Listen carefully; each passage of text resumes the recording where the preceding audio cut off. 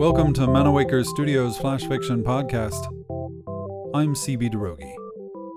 This week, Spellbound by Eric Fomley. Petros knocks on the hut's wooden door. Bottles clank, feet shuffle, and the door creaks slightly open.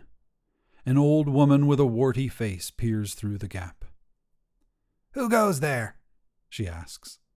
She looks over Petros's shoulder rather than at him. "My name is Petros," he says. "I was told you have the ability to let me see my wife."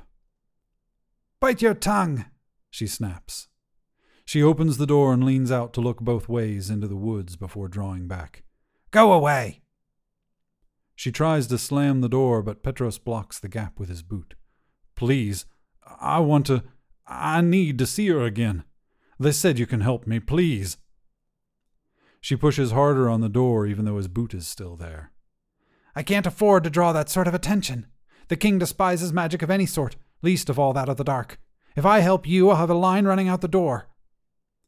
Petros shakes his head. "I won't say a word," and he reaches under his cloak and produces a moderate coin pouch. "I'll pay. It's not much, but whatever it takes to see her again, I'll do it." "I can't," the witch says. She reaches down and pushes Petros' boot from the door and shuts it. "Please," Petros calls. "Haven't you ever been in love? I just want to see her again. It's all I ask." He stares at the splintery wood for several moments, still clutching the pouch of coin in his hand, trying to ignore the raw lump in his throat. He's about to turn and leave when the door opens again. "I'll give you 5 minutes," she says as she snatches the coin pouch. "Come and be quick about it." He follows her inside.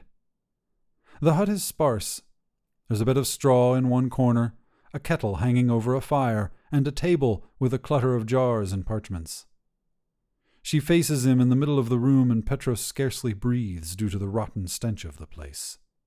She waves her hand in front of his face. "Close your eyes and think of her, only her, and nothing else." Petros closes them. He hears the witch walk away, rummage through parchments on the table, and return. He tries to banish all thought from his mind except for his Mila. The witch murmurs something.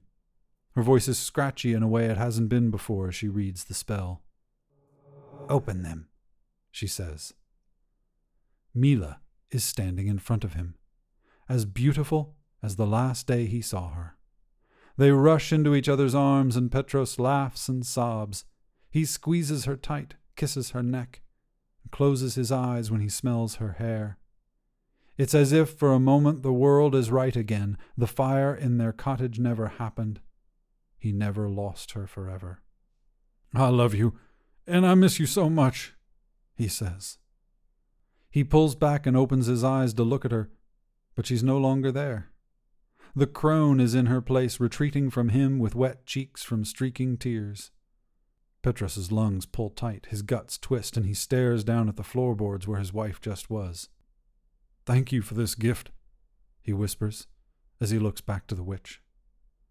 He's careless of the tears in his eyes and the tug in his throat. He turns away and pushes open the creaky wooden door. "Wait," the witch says. Petros pauses. "You really loved her, didn't you?" Petros nods, and a sad smile cracks his teary face. "You asked me if I'd ever been in love. I have. And I too have learned how hard it is to live with loss. When you saw your love, I saw mine. The spell works both ways." She straightens, wipes her face, and clears her throat. "You can come again tomorrow about this time if you like." Petros raises his eyebrows. "Thank you. She holds up a finger. "On 2 conditions, she says. "What are they?" "It stays between us," she says. "It will. And the other?" She jingles the coin pouch in her hand before tossing it back to him. "You'll let me do it for free."